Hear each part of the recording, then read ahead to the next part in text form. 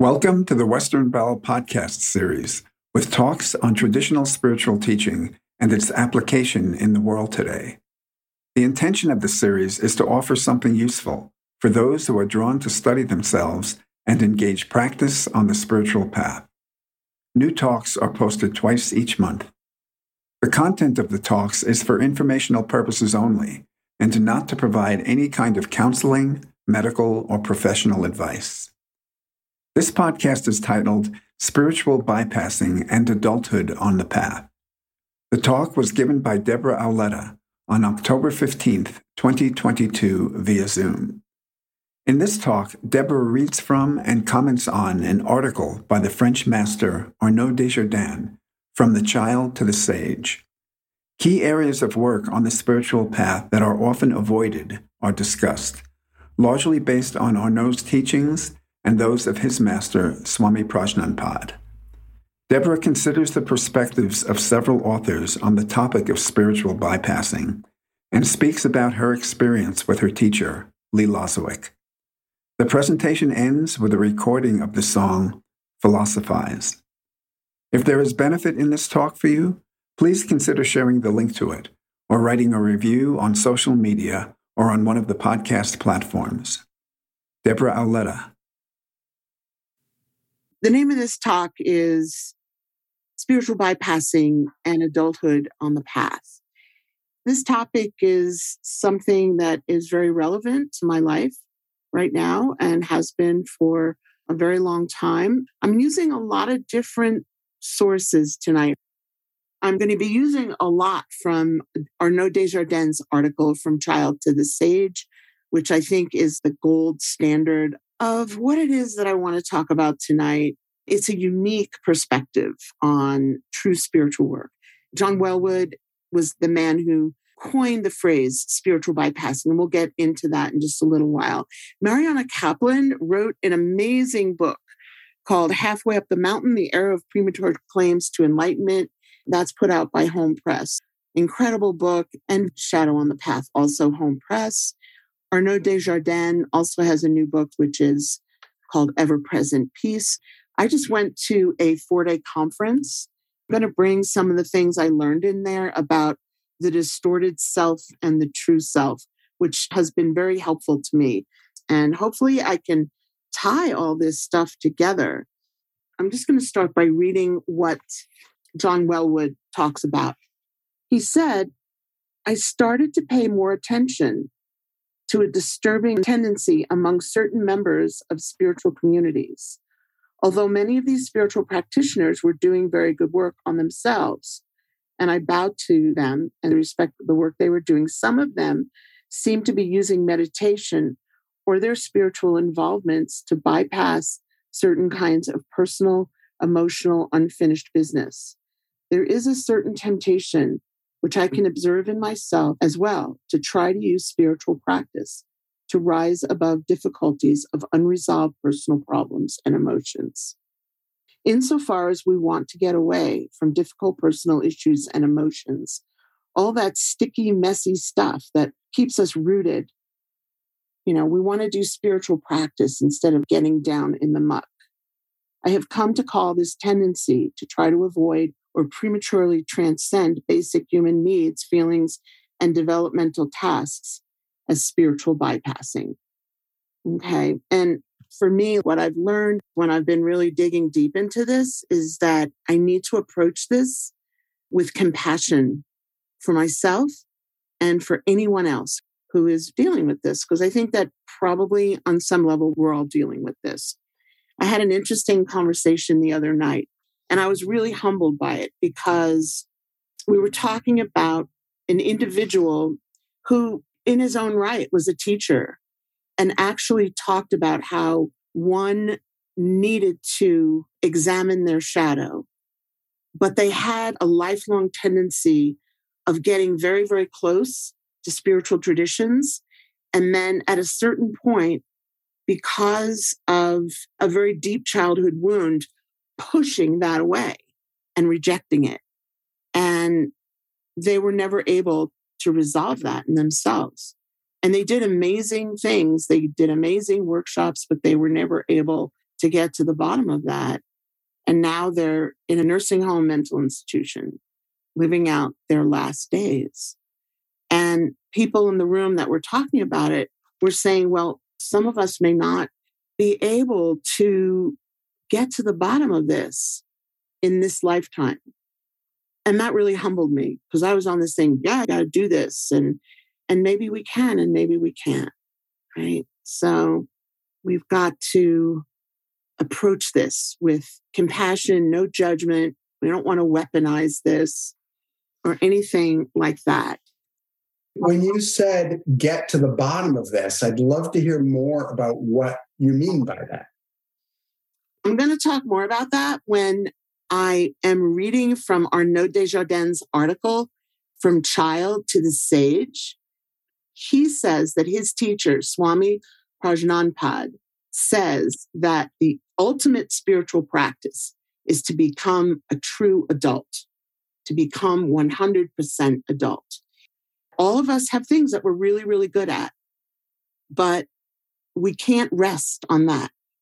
We have to look very, very honestly at our weakest link, because if we don't look at our weakest link, it will get us. It will undo us in the end. So does that start to answer the question? Yeah? Okay. This stuff it's hard work. Ken Wilber.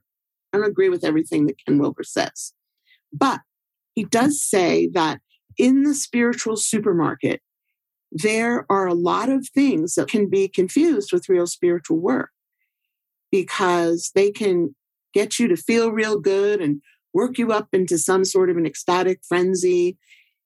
And they can look like a true spiritual experience because they're not an ordinary state. And we have to be able to make the distinction. I was looking around for a long time and I ran into a lot of things that were not that. So anything that seems fun and easy and not challenging, if it's too good to be true, it might bear further inspection. So in Mariana's book, I want to read these two quotes. This book is full of amazing quotes. So Lama Thubten Yeshe says, do not have unrealistic expectations. Today, I'm completely negative. Tonight, I meditate. Tomorrow, I'll be completely pure. You cannot purify yourself overnight. Not only are such expectations wrong, they themselves become obstacles. Chogyam Trungpa, quote, if we have not been able to make a relationship with our suffering, frustrations, and neuroses, the feasibility of transmission is remote, extremely remote, for we have not even made a proper relationship with the most basic level of our experience. So spiritual work it's intense and it's laborious and it sucks sometimes. You don't want to do it. I'm going to try to speak to you about this from what I understand. My own teacher talks about the need for psychological work, but not overdoing it. John Wellwood talks about needing to get into these things so that you can have a stable foundation, like a stable ego structure. But he also talks about narcissism, where you become so fascinated with all your stuff.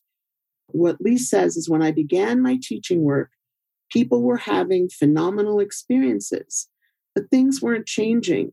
Their habits, their neuroses, it became clear that if people didn't work with their psychology, no matter how devoted and sincere they were effectively blocked at a certain stage. If we don't efficiently deal with our psychology, we can forget spiritual work. Not that we can't have experiences, but we will always come down from them. Stuff makes sense to you guys? I'm going to go back here to John Wellwood.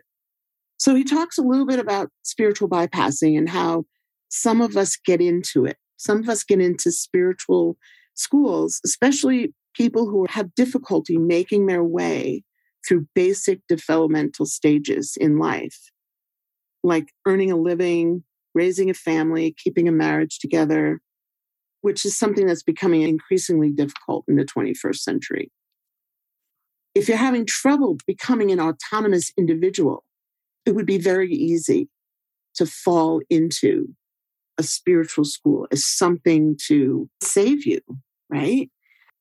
I had an experience that really changed me when I was 16 years old. Of course, I was on LSD, but it did change me. It was one of these things where, okay, I can keep doing drugs and my life is going to go this way, or I can stop and something else is going to happen. And I completely stopped. I was brought up in a family, they had thrown out religion. They were cynical about religion. And so there was no God in the picture. So there was no leaning into God at all. And all of a sudden, there was God.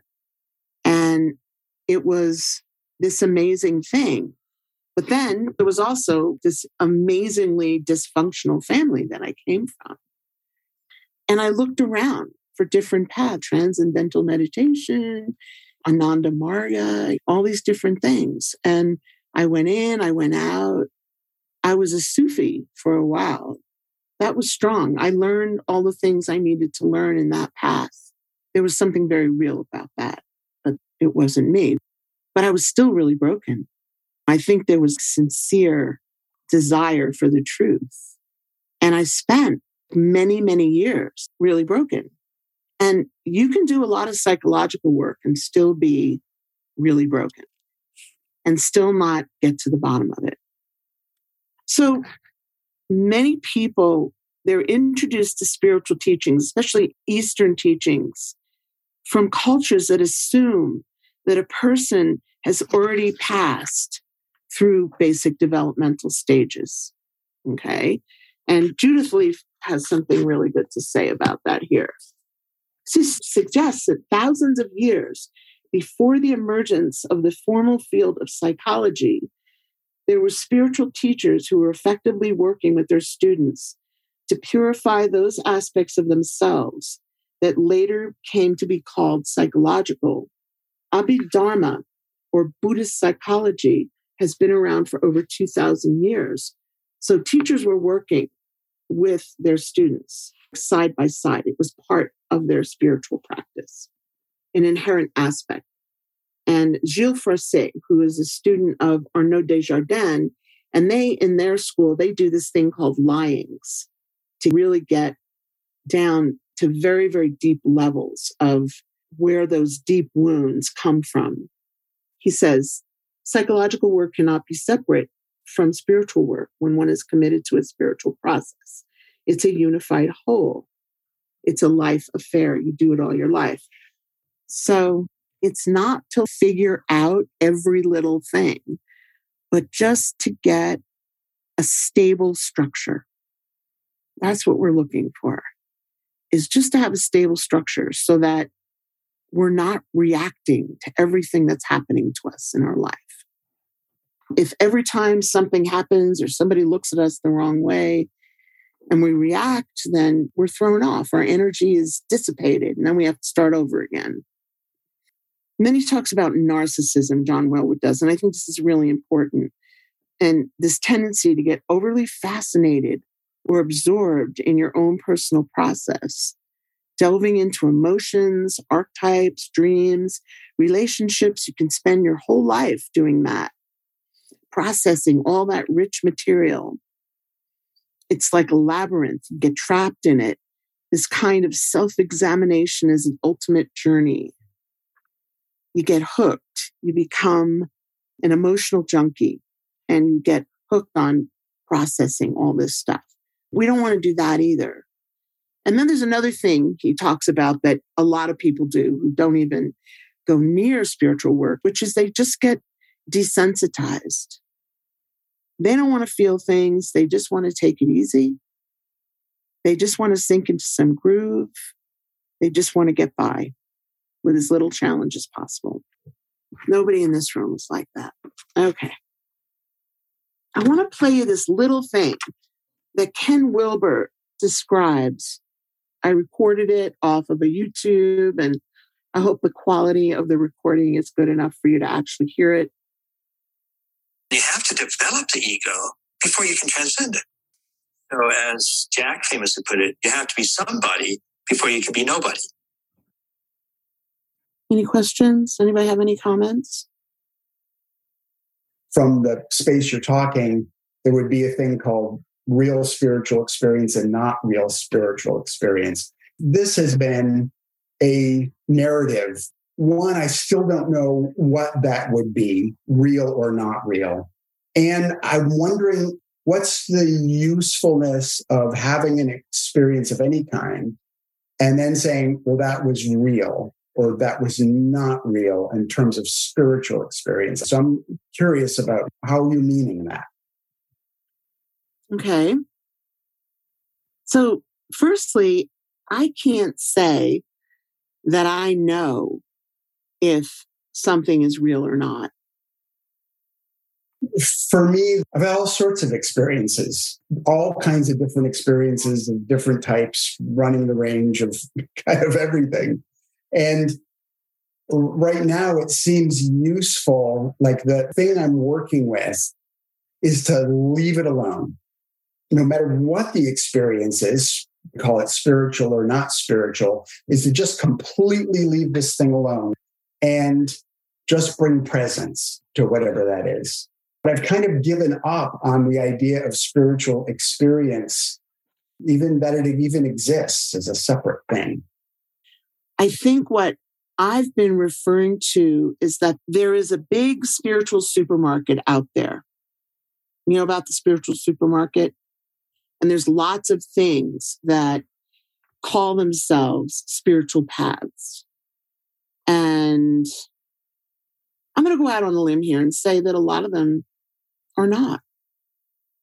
And they can generate in you a feeling that feels like good or like you're elevated or something's happening. You know, and I don't really know if I know a whole lot about really moving forward on the path. I know people who have moved forward on the path. And I think that there are a lot of things out there that really mislead people. And I think that that is a shame, because I think it would be better just to have nothing and just to live your life with integrity. You did a workshop, a 4-day workshop. Where would you put that in the category of things that are a distraction or not useful? The workshop that I did, it was about knowing myself enough that I could be grounded and know myself better. So then maybe I could do some spiritual work. Ken Wilber said there was 3 things. This is a statement. I have a question that follows. I just want to get this out. There's waking up, but there's also clearing up and growing up.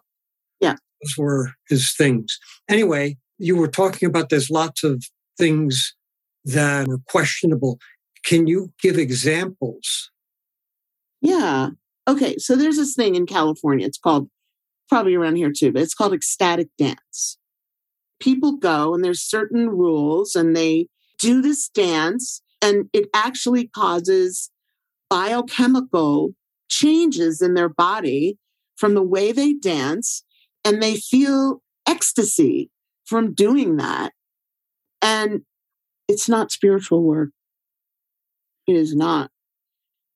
I have a really banal example of this. I have these music lyrics. I have to tell you that when I was growing up, my sanctuary was music. That was it. That was what got me through life. So I know that I'm not the only one who did this, because the Temptations told me about it. The song is called Just My Imagination, Running Away with Me. And it talks about, to have a girl like hers, truly a dream come true. Out of all the fellows in the world, she belongs to me. But it was just my imagination running away with me. Have you ever had a fantasy about someone and you were so good at it, it felt real? It felt so real, it almost felt like being with that person. Now, that's really different than actually being with that person. And eventually, unless you wind up being with that person, you're going to come down from that. You're going to crash down from that. So that's like a really mundane example of that.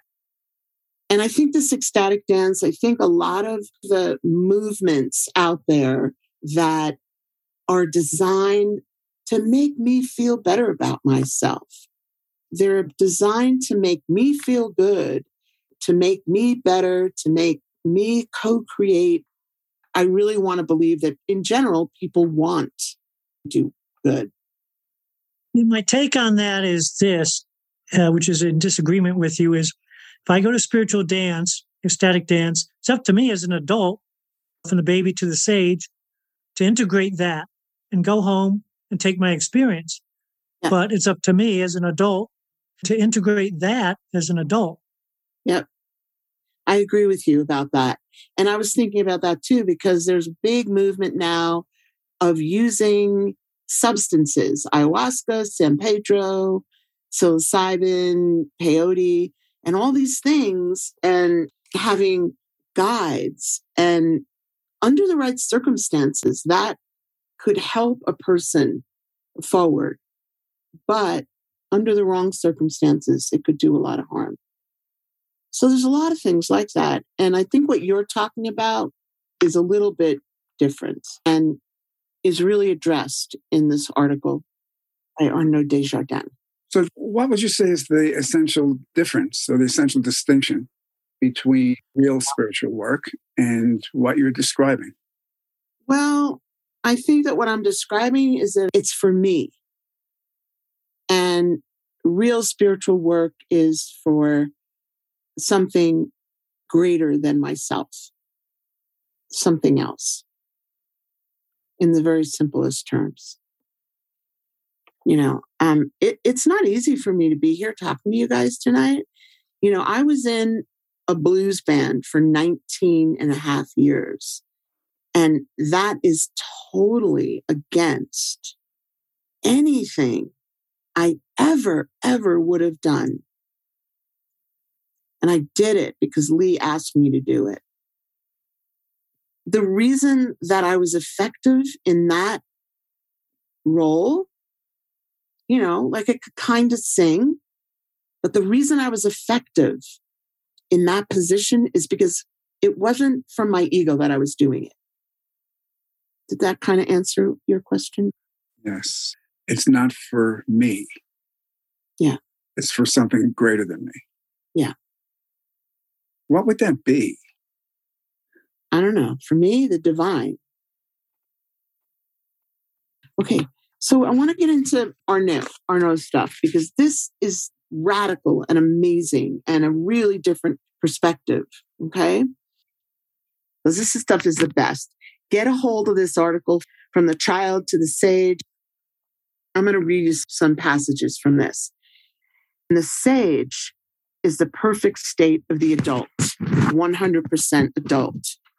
It is astonishing when one has worked with one's lyings, and that's this process they do in his school, and one digs a little more deeply into the heart of one or another who has had what we call good parents, to see that each one of you has been wounded, disappointed, feels something is missing.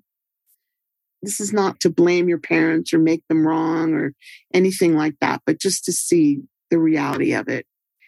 When we speak of a child, we speak of the parents. Only a few days ago, I quoted Swami's definition of liberation, one of those concise definitions that touched me in the right place every time.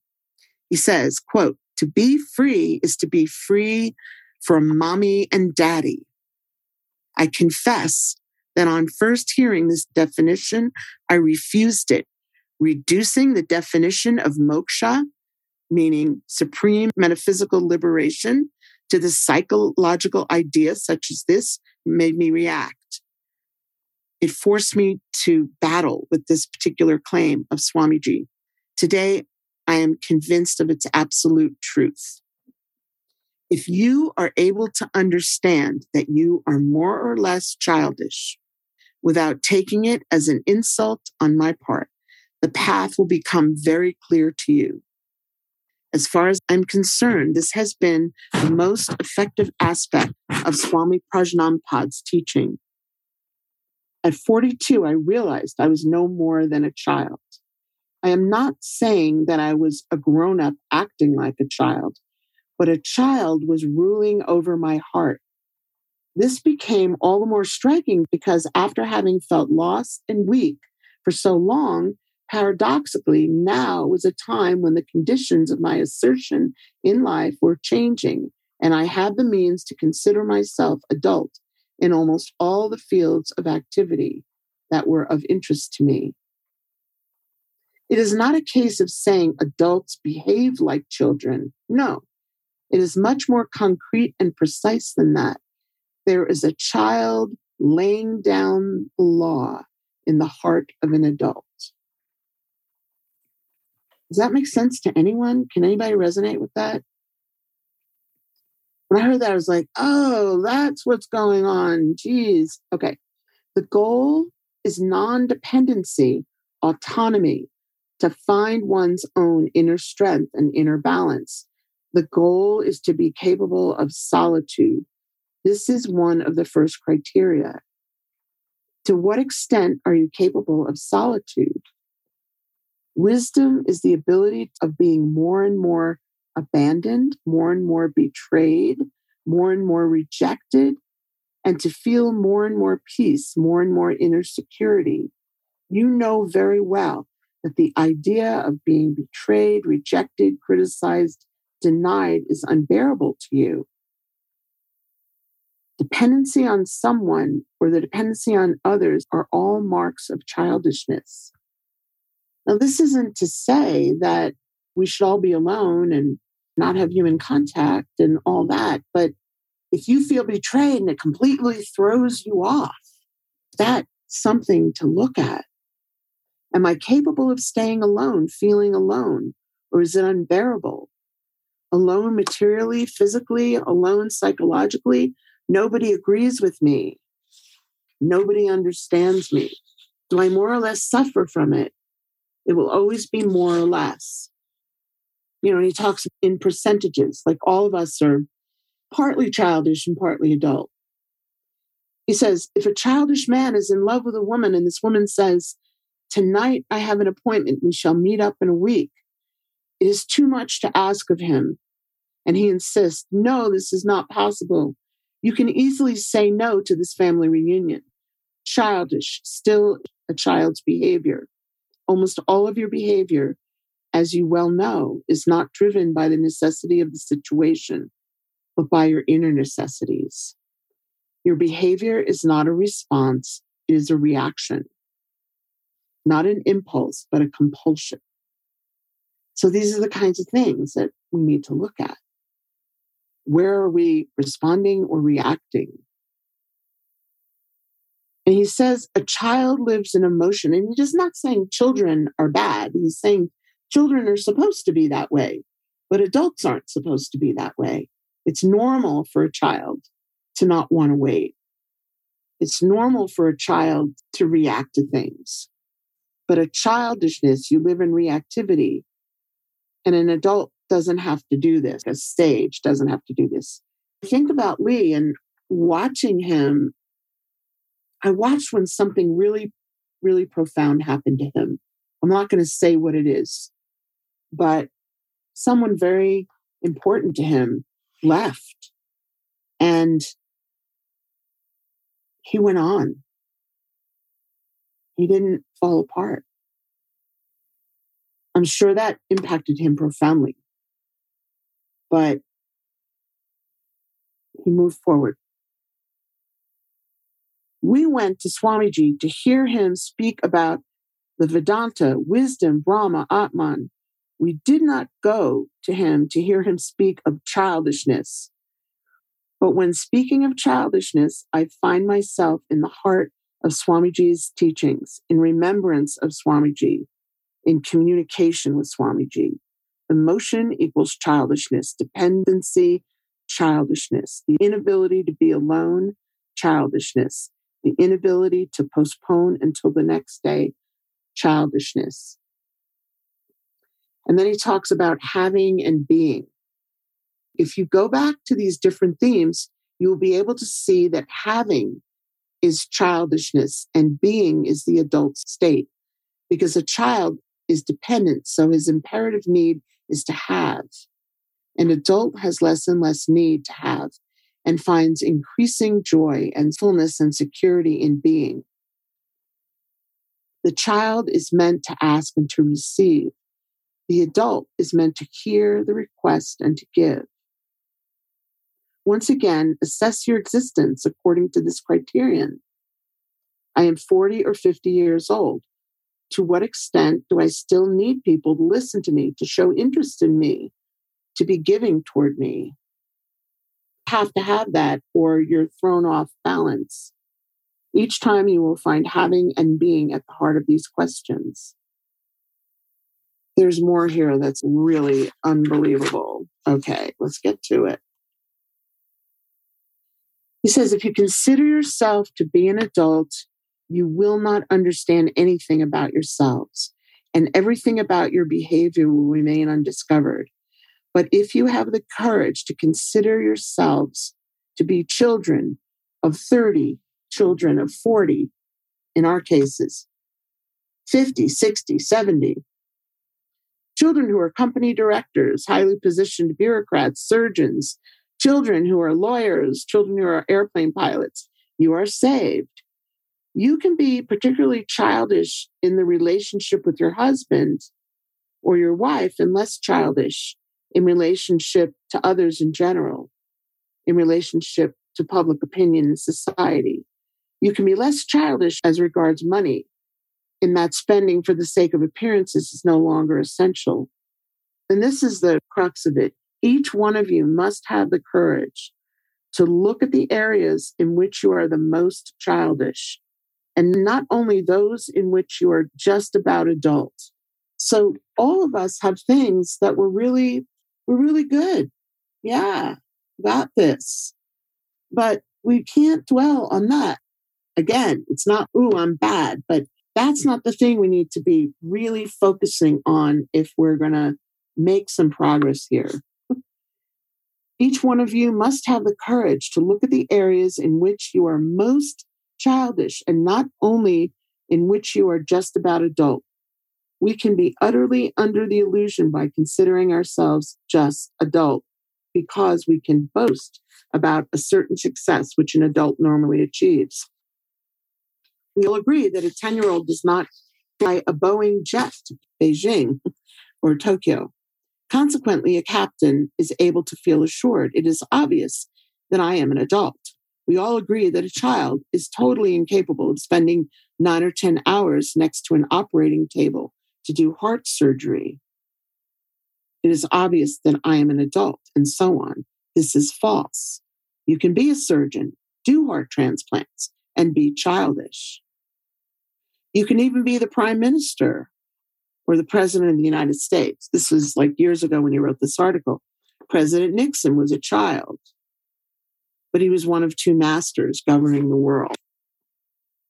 And what he says is, look for the area in which you are the most childish. Do not blind yourself with other areas of activity in which you are prouder of yourself. No chain is stronger than its weakest link. No human being is stronger than its weakest link. Your greatest weakness shows your greatest childishness. And then this I thought was interesting.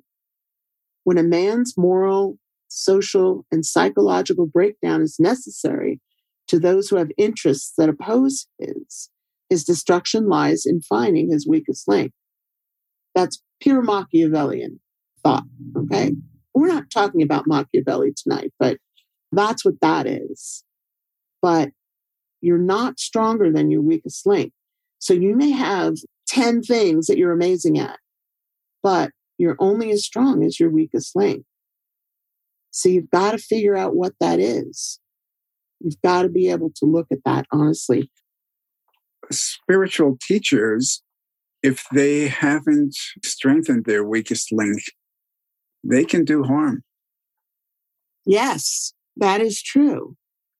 They can. And from what you're saying, I can really sense the difference between what you've referred to as real spiritual work and what's often taken as spiritual work. Well, and Mariana's book is all about that, premature claims. And also, there's a part in the book that says if the teacher doesn't have a grounded self, then they're not going to know how to work with students, and students are going to be able to manipulate them. It's just going to be a big mess. I've got this story. No one want to hear a story? This is VJ talking. One of the major shocks I faced in the early period of my own involvement in a spiritual school came when a hard-working and highly regarded woman student suddenly decided to leave our community. Isabella had a strong influence on me at the time. She had introduced me to many of the basic ideas of spiritual work. I couldn't understand how she could leave. She seemed irrevocably committed to our work and our teacher, and held an important post in the spiritual organization. Her powerful presence arose out of a strong practice and undeniable understanding of the teaching. Yet, Isabella had a particular weakness that became more apparent over time. It showed up in a compulsive need for male companionship. Certainly, everyone has a need for relationship, but the desperation Isabella exhibited in this regard grew consistently with a strength that indicated that repressed shadow issues were finally erupting for her. Buried feelings that had been primed through her experience with marriage, motherhood, and then divorce now began to surface with intensity she had never experienced. Several factors heightened her current situation, especially the growing number of her close friends who were becoming involved in relationships with men as her own needs continued to go unsatisfied. Isabella felt there were no options for her, that she was stuck in a lifestyle of emptiness and despair. As no man in the school had been right for her during the entire length of her involvement, the pain that her friends' partnerships brought up for her was overwhelming, and the source could no longer be avoided. She wrestled with her dilemma in conversations with her teacher, who repeatedly discouraged her from partnering with the men that she would regularly speak about with him. Even while part of her seemed to realize that she was pushing the river, trying to make the universe conform to her needs rather than surrendering to the flow. She was so preoccupied with filling a hole in herself that she saw her teacher as a denying force. She began to fight with him, even while she realized that it was her cramp, something inside her and not the external situation that was troublesome. Basically, she laughed. This ability to be alone is a hallmark of adulthood. For me, having recently experienced the loss that I've experienced, I'm really thrust into recognition of some childish part of myself that needs some work. Deborah, how do you work with yourself when you see childish emotions in yourself? And you can answer personally, but just in general, what do you do with that? Well, okay. So I've been thinking about this weakest link thing because I don't do very well with childish emotions in myself in general. That's been something for many, many years. But I just did this conference, and in the conference, we spent an entire day looking at our distorted self. And we looked at all the parts of ourselves that basically were what we did to survive. And there are different parts that all of us have. We all have a pleaser, and we all have a critic, and we all have a pusher, and we all have a magical thinker, and we all have a buffer, the thing that wants to watch Netflix all day and eat double pepperoni pizzas, well, the veggie. And we all have the wounded one and the black hole. And there's some other ones in there. The analyzer. My analyzer is not very pathological. It's just kind of up there in the corner.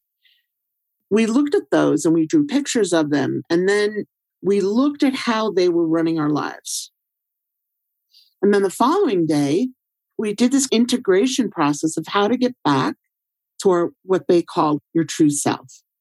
And we did these visualizations and these exercises, and we were able to contact something that was our true self. Now, I'm not saying this is spiritual work. It's not, but it's a way to integrate all of those things so you can operate from a different place.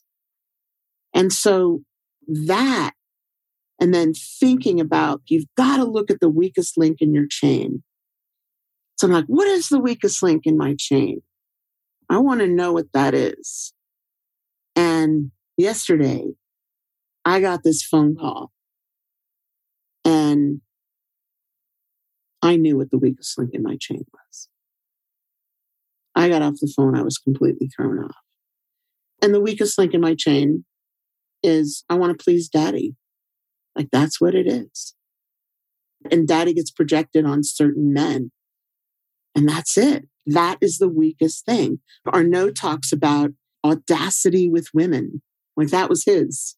I wish that were mine. Audacity with men, That's not mine. Mine was like, all of a sudden, I had fallen to pieces. Just this conversation with this person who I love, I'd just fallen to pieces. I could start crying right now, but I'm not going to. And so there I was. Okay, I'm in my pleaser. I'm trying to please this person. And then I'm wounded. Okay, now I'm going into my black hole and I'm going to try to make it better. And instead, I did these things that I learned in this conference. And I was able to just be myself. The pain didn't go away. It's still right there. I can still feel it. It's right there. But I was able to go. I was able to have my day. I was able to give this talk tonight. It seems like being with that, really being willing, is key. Being with it and then finding whatever way it is that you can come back to center so you can be with it. It's not about pushing it away. It's not about the mea culpa. That's so bad. Just 2 weeks ago, if I'd had that phone call, I would have been a big mess. I would have had to call 3 people and process it. And I didn't have to call anybody at all. I was just able to go, okay, yeah, there it is. There's my thing. And he says it can take years to actually get through that. He transformed himself. I don't think I'm going to transform myself in this lifetime, but I'm going to keep working in that direction. I'm going to keep doing the best that I can. As I said in the thing that I wrote, I'm like an imperfect lover of the truth. I want the truth. I do want it. And so you find whatever it is so that you can move forward. Doesn't Arnaud say, this is possible for you? Yeah, he does say that. He does. Be honest and measure yourself against your greatest weakness. And how liberating is that? What a relief to be able to measure yourself against your greatest weakness. We have to make friends with that. We want to push that away. We want to make it wrong. We want to bury it. We don't want to deal with it. And if you don't deal with it, it's going to come and get you. The beginning of transformation into adulthood manifests as the taste for truth. This is Arnaud. It comes from within yourself, not from what is opposed upon you from the outside. It is a taste for truth and the love of truth. I'm also impressed by the way he keeps saying, find the courage to face your weakest link. Because when I come up against these things in myself, I tend to not look for the courage. He's encouraging us to find that courage because we are brave. We are adults. We are there. But we're not acting like that. That's not our experience. So we find the courage in ourselves. He says, we can do this. He also says that we're some percentage adult. We have to really look at our weakest link. An adult who does not have any personal taste for the truth is still a childish adult. The beginning of the passagehood from childhood to adulthood happens when this necessity for truth becomes stronger than pretending, stronger than being loved, stronger than everything. I want the truth. It is the promise that one day the adult will exist. Oh my God, he tells these stories about himself that are so amazing. I was 39 when I met Swamiji, and at 42, I could see only one thing, or at least one thing dominated everything else. It was my childishness in the most concrete sense of the word. And he was a famous film producer. He had gone all over the world. He was on national French television once a month with these documentaries. And he says, I will not deny it. He fell in love with a woman, a very famous woman, in fact. She came to Swamiji's ashram, and the first words to come out of Swamiji's mouth were, so you love Arnaud. Do you know that Arnaud is a child? This was like a famous movie star. And he's like a famous guy too, right? The poor woman, she thought she had met an adult at long last, and she began to feel that she had made a mistake. Do you know that Arnaud is a child? She replied, I know that, but what is important is that he knows it also. Am I able to put something off until later? Am I impatient or impulsive? Am I afraid of being alone, scared of being abandoned, afraid of not being loved anymore, afraid of being criticized, of being scorned, denied, or rejected? All these things. Then he talks about, people say that Jesus said, you have to be like little children. But he's saying there's a difference between being childlike and childish. So don't let that confuse you, okay? And Ram Dass also said, be childlike. And then he said, be childlike, not childish. And then Swamiji said, the sage is an enlightened child. He had to take a lot from his teacher. Do you know that Arnaud is a child? Hearing this said does not make me happy, but I trust Swamiji. The more I access my childishness, the more I admit he is right. I find this to be really exciting. Having and being.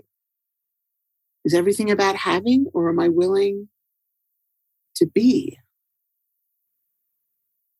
From what you're saying, it sounds like spiritual bypass. It's about doing any kind of practice and not working on one's childishness, is what occurs to me. I think you can do both, but Arnaud also says, do you really believe that if you do not attempt anything in this domain of looking at your childishness, the visualization of a tantric deity will be of any use to you?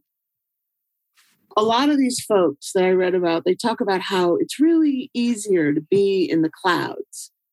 Do you have that song? Are we going to be able to hear it? Oh, cool. We're going to hear one of Lee's songs.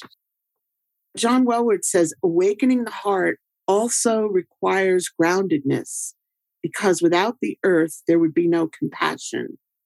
If we are only able to let go,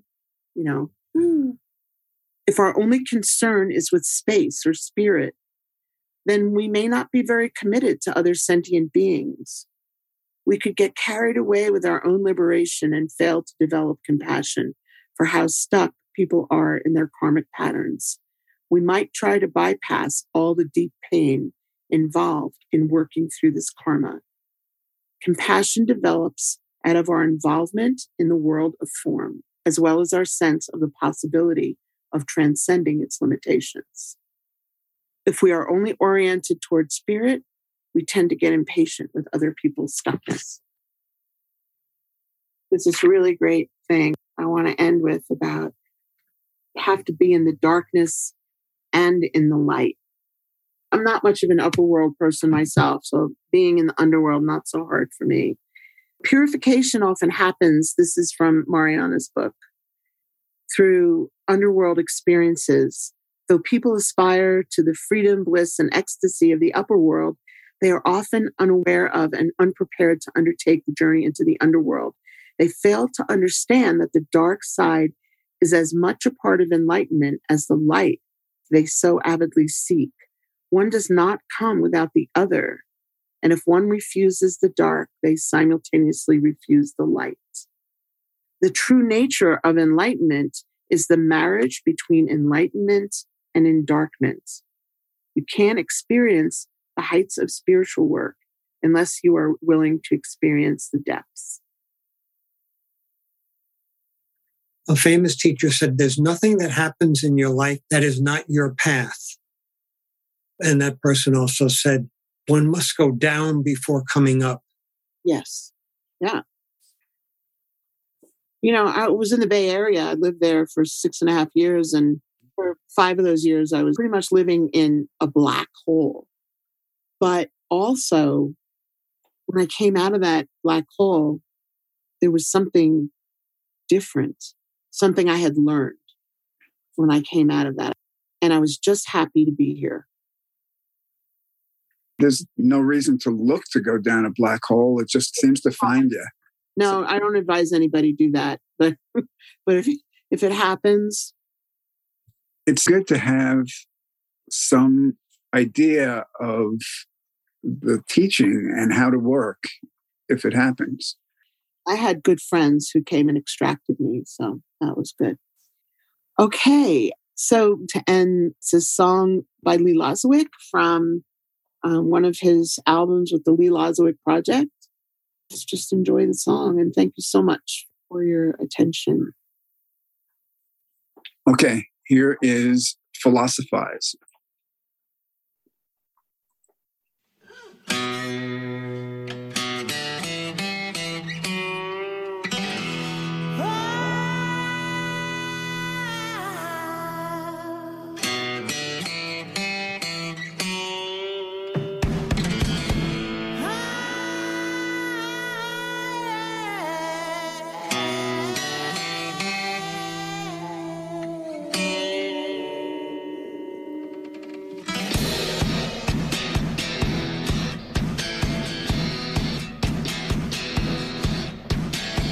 Love is the answer to questions unasked.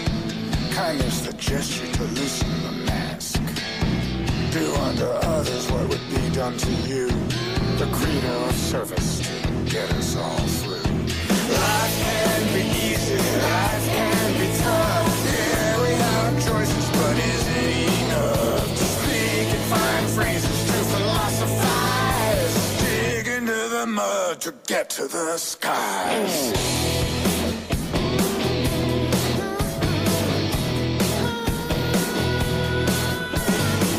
Anger's the poison that always destroys. Violence, aggression, just games for small boys. But games can get deadly, as we have all seen. The heartbroken remnants of goodness call me. Life can be easy, life can be tough. Yeah, we have choices, but is it enough to speak and find phrases to philosophize? Dig into the mud to get to the skies.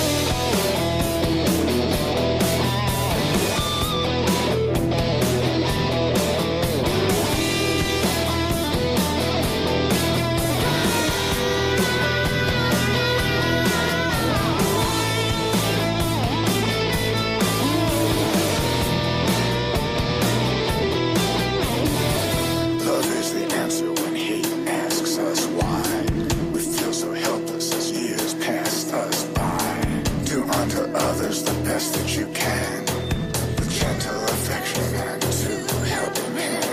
Life can be easy, life can be tough. Yeah, we have choices, but is it enough to speak and find phrases to philosophize?